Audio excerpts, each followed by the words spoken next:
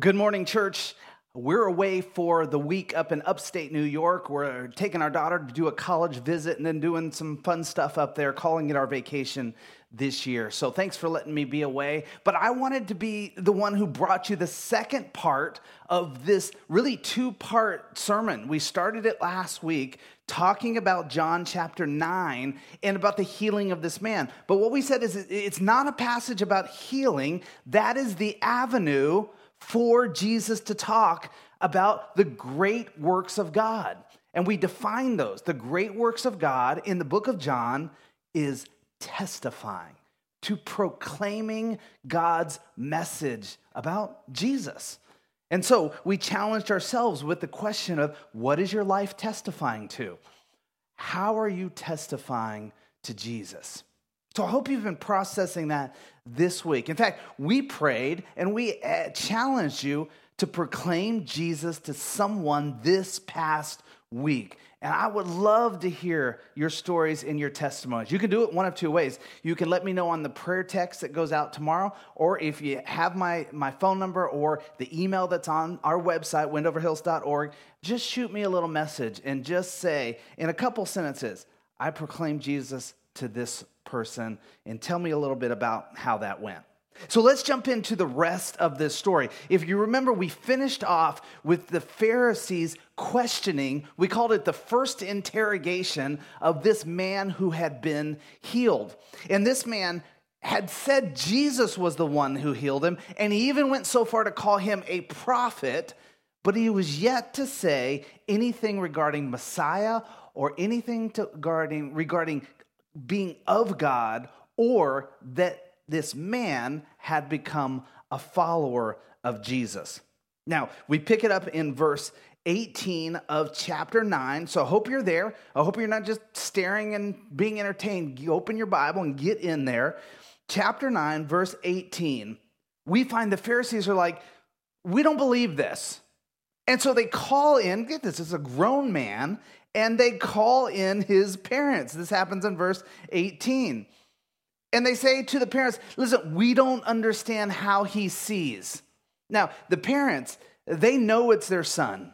They know how their son was born, how he grew up, and now he can see. They have to be celebrating and rejoicing, probably confused themselves.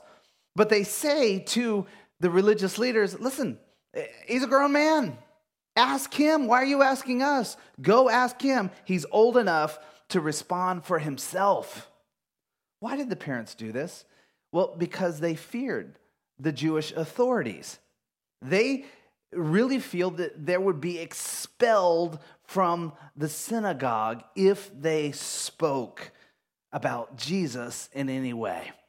So they just say, hey, go ask him. And this is going to set up a second interrogation in just a moment. So they call in the parents, but here's why. Association with Jesus was grounds for removal from the temple. That's what the religious leaders had established at this point. If you are in any way, if we deem you a follower of Jesus, a sympathizer to Jesus, if you're even searching for Jesus, you were rejected and removed from the temple. And this was happening. And you got to understand, temple was life for the people in Jesus' day. Nothing was more important than temple and temple worship. In their views, there was no other place to worship except to going to maybe a synagogue in another city. But if you were in Jerusalem, being in temple and worshiping at the synagogue at temple, that was life. And so for that to be removed, for them, they felt like, how can we worship God? How can we be right with God? How can we hear from God? How will our sins be forgiven? All of that was gone for them if they didn't have temple. And so it was so important. And here, the Pharisees were setting up ways where people were rejected from temple. Now, I told you last week that even this man born blind, even though the Old Testament says nothing about a blind person not being allowed in temple, or John chapter 5, a man born with paralyzed legs, nothing about him not being allowed. The Pharisees had decided you probably could not take care of yourself, and therefore you probably had made yourself unclean in some other way, and so not allowed in temple. You got to understand how important this is and why Jesus is pushing hard against the religious leaders. Let me give you three quick so you understand this. Three quick roles that temple leaders were to play. Now, there was several different kind of temple leaders. We don't have time to go in and distinguish all of them. So let me just lump them together. Temple leaders, there was three specific roles. There was many roles, but here's three. One, they were there to help people offer themselves in worship. That was one of their roles, to usher people in. Welcome to temple. May God be with you. May God hear you. May God bless you. And to usher them in and help them to offer themselves in worship to God. It's why I talk to you about that. Almost every time when we pray, I invite you to offer yourself to God, because that is what the church is here for. The church is not here to entertain you. The church is not designed so you walk away and say, wow, that really hit me where I'm at. I like the music. I like the preaching. I like the... No, this place is designed that you would come and you would offer yourself to God. Have you thought about church in that way? That's what temple was for. Second thing, it was to lead people for forgiveness of their sins. It was help people understand we serve a God of forgiveness, a God who offers this absolution from your sin. You don't have to live in the guilt of your sin. God offers forgiveness. Now, God also declares very clearly how he wants us to live, how he wants us to think, what he wants priorities to be, as he is a God of love and care. But he offers forgiveness. And then we find that one of the roles is to teach the law and how to live the law out. To teach God's word. They would have known it as the Jewish scriptures, the Old Testament. For us today, we teach the entire Bible and we focus on Jesus and the life he brings. We focus on people like Paul and Peter and John who heard Jesus, and they write about what they understood and how it plays out in life. So you can see these roles of the temple were so important. And Jesus is declaring over and over in the book of John, you Pharisees are not fulfilling your role. You're not ushering people in. You're not helping them understand forgiveness. In fact, you're heaping guilt. And you're not teaching the law, not in the way God intended the law to be shared. Listen, when I hear these things, and I think of you and I here, believers at Wendover Hills, I see us with the same responsibilities. We're now the priesthood of all believers. The Holy Spirit is with us all. And so you and I are called to help people come in and to help offer themselves to God in worship. We're here to help people know there's no shame and guilt, but there is forgiveness in God. And we're here to let people know this is what God's word really says. This is what Jesus came to really offer. He is the light and the life that he wants to offer you.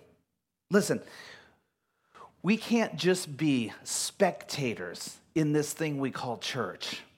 We have to, you and I, we need to invite people in to worship, to invite them in. We think sometimes like, hey, if they're not here, they're just kind of rejecting it. No, I only look at it this way. If we are not inviting them intentionally to come, to be with us, or proclaiming Jesus and talking to them, if we're not offering invitation, they're not really rejecting anything because we're not inviting. And so we, just like the temple leaders, need to carry out these roles. And I don't know about you, but I don't want Jesus looking at me and saying, Tom, you're not fulfilling these roles as a believer in Jesus Christ. Not as a pastor, though I take that very seriously, but as a believer in Jesus. These are roles we need to each fulfill. Now, that leads to this second interaction. We're going to call it the second interrogation. They call in the man. This picks up in verse 26. They call him in for the second time, and what they declare, first of all, is they say to him, "Give glory to God." Now, here's what they're trying to say. They're saying, don't dare proclaim Jesus' name. Give glory to God. And in that, what they're really saying is, Jesus has no connection with God. Give the glory to God, not to Jesus. Now, you and I might say, if I'm giving glory to Jesus, I am giving glory to God, and vice versa. That is not how the religious leaders would think. So they push him in that way. They say, God healed you, not Jesus. God healed you. If you're healed, it didn't come from him. The Pharisees are denying Jesus is of God. And so we have to understand this guy is hearing this, and then they go a step further. They say this, he's a sinner. Now, when they say this, you and I, we understand the Christian message that we are sinners saved by God's grace. We're not perfect, right? We blow it, but we are forgiven. And then we stand up, and in the Holy Spirit, we walk forward with him, living out. But that's not how they looked at it. They looked at it as he's a sinner. Therefore, God could do nothing through him. And that's what they're declaring to this guy by this simple message, saying, give glory to God, not to Jesus. He's nothing. He's nothing. Now, I don't know. There might have been a little bit of baiting of the man to say, now how will he respond? What will he now say about Jesus? Well, he does respond. And he goes, listen, I don't know anything about that. I don't know if he's a sinner. Don't know. But this is what I do know. I was blind. I couldn't see. Now I see. This becomes his third opportunity to testify. We talked about 1 and 2 last week. His third opportunity to testify, and this is what he does. He is testifying to the work of Jesus. He's testifying to what Jesus did in his life. Listen, a few months back, I challenged you to write out your story. I said, talk about what was life like before Jesus? And then, why did you come to know Jesus? And what was life like afterwards? And this man is looking and he's saying, listen, let me tell you, I couldn't see. I met Jesus. Now I see. You see what he's saying there?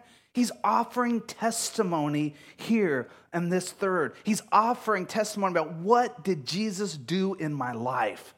Listen, you and I can learn something from this. People need to know what Jesus did in your life. Everything. If you deem it small, big, it doesn't matter. People need to know, what did Jesus do in your life? If you're somebody that you just spoke trash out of your mouth and you cease that and you give glory to God for that, people need to know Jesus healed me from that. Jesus challenged me in that area. People need to know that, and that is what he's offering. He's saying he has the ability to heal. So I don't know about sinner, but I do know he indeed did the healing. In a little way, he is saying to the Pharisees, I can't just give glory to God and ignore Jesus because Jesus healed me. There must be some connection. He is hinting that Jesus is of God. Now, he's being very careful in how he says this because he knows if he proclaims Jesus, he's out of the temple. His eyes just were open. He's not blind anymore. Now he can be in temple. So he's being a little careful. Well, they push on him a little bit more here if you pick it up in verse 27. And then he says this, listen, I've already told you this. We're just going over the same thing. Why do you want to hear it again? And then he actually throws a little snippy, a little almost cynical phrase in. He says this, is it because you too want to be his disciples? Do you want to be his disciples too? Almost like throwing it back on them because he knows what they're going to say. Listen, this is his fourth opportunity to testify. And he's not just answering question now. He's actually starting to take the lead. And notice what he says in verse 27. Do you want to become his disciples too? This word too is his way of saying, I'm a disciple. I've decided I am going to be a follower of Jesus. In all this interaction that we've just had, and what I saw, what you're proclaiming about Jesus and what I saw don't match up, I'm going to follow this. He's declaring here for the first time, I'm going to be a follower of Jesus. And this is a powerful moment that he's declaring now, I'm going to be a disciple, a believer, a follower of Jesus. He's saying more than just like, I fall in line with the belief system. He's saying, I've seen Jesus with my own eyes. I've seen what he's done. I've experienced now transformation. I will be a follower. Can I just tell you something? One of the things I pray for you quite regularly is this, is that one day, for many of you, not everyone, but for many of you, that you would stand up and you would declare, I am a disciple of Jesus. I will be a disciple of Jesus. That you would move past this idea of, I come to church, I believe in God, I believe in Jesus, he died on the cross, he rose from the dead. You would get past just a simple belief system, which is powerful and important, and you would decide with your life, with your actions and what you do, that you are a disciple of Jesus. Listen, a disciple has to be a follower. A disciple has to be an imitator of Jesus. Otherwise, we are not disciples. We are not followers. And this man is now declaring, I'm going to be a disciple. I'm going to be a follower. I'm a believer in this way. I'm just positive he went out and his life looked different. And what he did, I think he probably physically followed Jesus as well. Certainly, he went out and declared Jesus to others in his life. Notice the disciples, they got it right away. They knew what he was saying right away. Verse 28, you are his disciples. Well, we're not. We're Moses' disciples. They're trying to say, we're even greater than what you're declaring because we're Moses' disciples. Why did they say that? Well, we only follow Moses' law. Moses gave us the law in the Old Testament. You remember the story? So we're even greater than that. You can see the disconnect that they have with Jesus entirely. But the man, he's seen through it all. He's seen through it. And he's decided, this is how I'm going to go. That is what I pray for you. Who wants to live boring Christianity that's just filled with coming and sitting for an hour a week, that just has a belief system? Who wants to live that? Most people walk away from that at some point because they understand it doesn't have purpose and impact and meaning. But to stand and declare, I am a disciple. I will follow Jesus. I will be like him. I will impersonate him. What's important to him is important to me. And I will do that. That is powerful Christianity. That is life-changing Christianity. And if you're not experiencing that, wow, what better day than this morning to declare, to not leave here without saying, I'm going to be a disciple. And your next step may be like, I got to get educated on who Jesus is. Maybe you've been sitting in church a while and you're not educated on it. Open up Matthew, Mark, Luke, or John. Mark's a great place to start. And just start reading about Jesus. Well, the man wants to go even further. And so part 3 of this message, we get this man's sermon. Now he's going to turn to the religious leaders, and he's no longer going to be answering their questions. He is now going to give them what we'll call a sermon. He's going to give them a teaching, or maybe you say a lecture. He's going to say verse 30 to 34, if you take a look at this, he's going to say, look, he healed me. And you don't know if he's from God? You're the religious leaders. And you don't understand that if he healed me, he must be from God. Why? Because he says in his sermon here, a powerful one, only God listens. God only listens to those who, get this, follow God, not sinners. God's not listening to people who are openly rejecting him. God's listening to those who follow him. And if Jesus wasn't from God, he couldn't heal. Couldn't heal. So he couldn't have healed me if he wasn't from God. This is a powerful and very logical sermon that this person is giving. It's powerful, but he's lecturing the religious leaders. What he is saying is, I have seen through the religious system you've created. I've seen through the legalism you've created. And I have seen Jesus. And that's the person I'm going to follow. Because it's clear what he does, that's from God. And I've experienced it as well.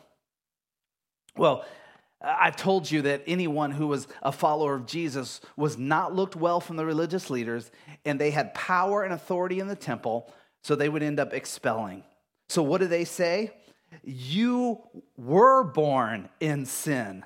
Notice, this is very interesting. Verse 34, they responded, you were born completely in sin.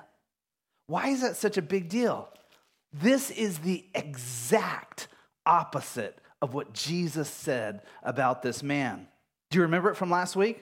The disciples first seeing this guy, hey, Rabbi, hey, Jesus, who sinned that he was born blind? Was it the man or was it his parents? And how did Jesus respond? No one. Neither he nor his parents. This was done that the mighty works, the testifying and proclaiming of God would be done in him. And what is happening?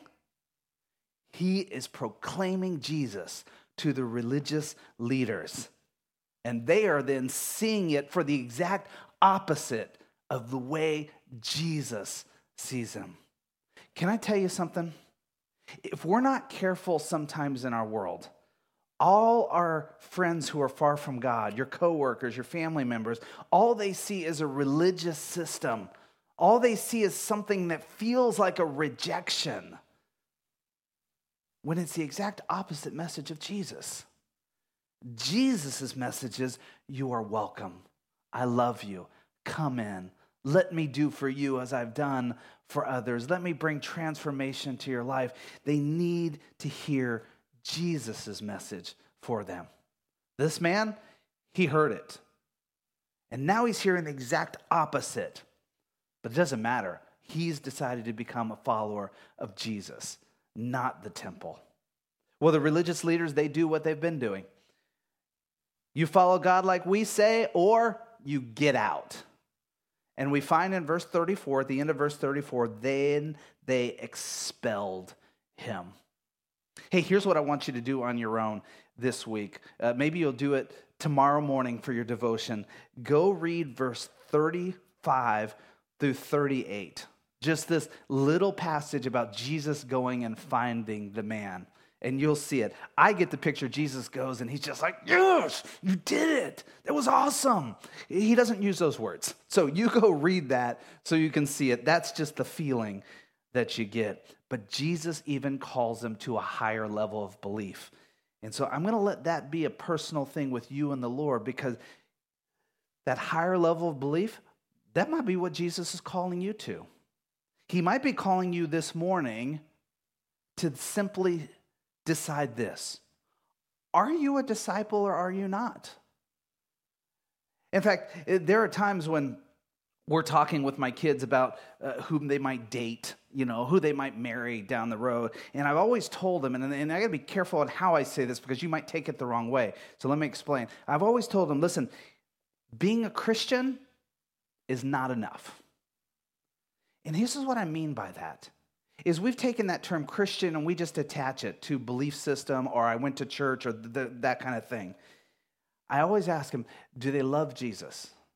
Would you call them a disciple of Jesus? That is a very different question. Could be this morning that the challenge of the story we read is that you stand and declare, I'm going to be a disciple of Jesus.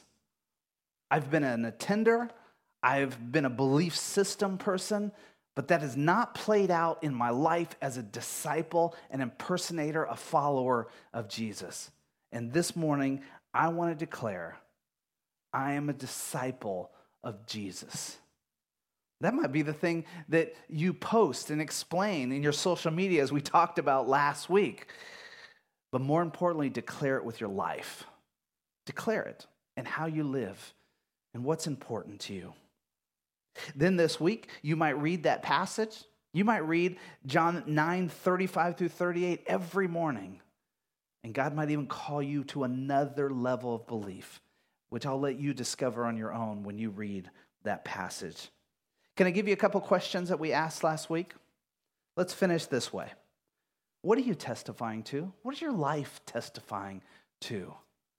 Is it testifying to Jesus? How are you testifying about Jesus? What does that look like? And if I saw that testimony, if someone else saw that testimony, would they walk away and say, now that person is a disciple of Jesus? Let's pray. Father, challenge us this week. Father, wherever we're at with you, there is this another level of belief. There's this another opportunity to hear deeper from you. And it may be very well that many walk out of here this morning having declared now in their heart, I am a disciple, I will be a disciple.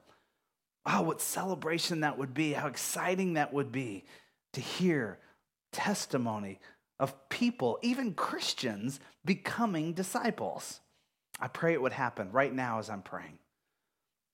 And then, Lord, if there be any barrier, if there be anything that's set up, if there's be anything that's holding back, anything that's bondage to us to being a disciple, Lord, would that be the thing we deal with right here, right now? And we understand that you are a God of love, a God of grace, a God of forgiveness, and there's no condemnation for those who are in you, is what Romans 8:1 tells us. So lead us out in that way, Lord. And may we proclaim and testify, and in doing so know that we are doing the great works of God, and not through this man that we read about, but through us, like we learned. I pray it in your Son's name. Amen. Amen.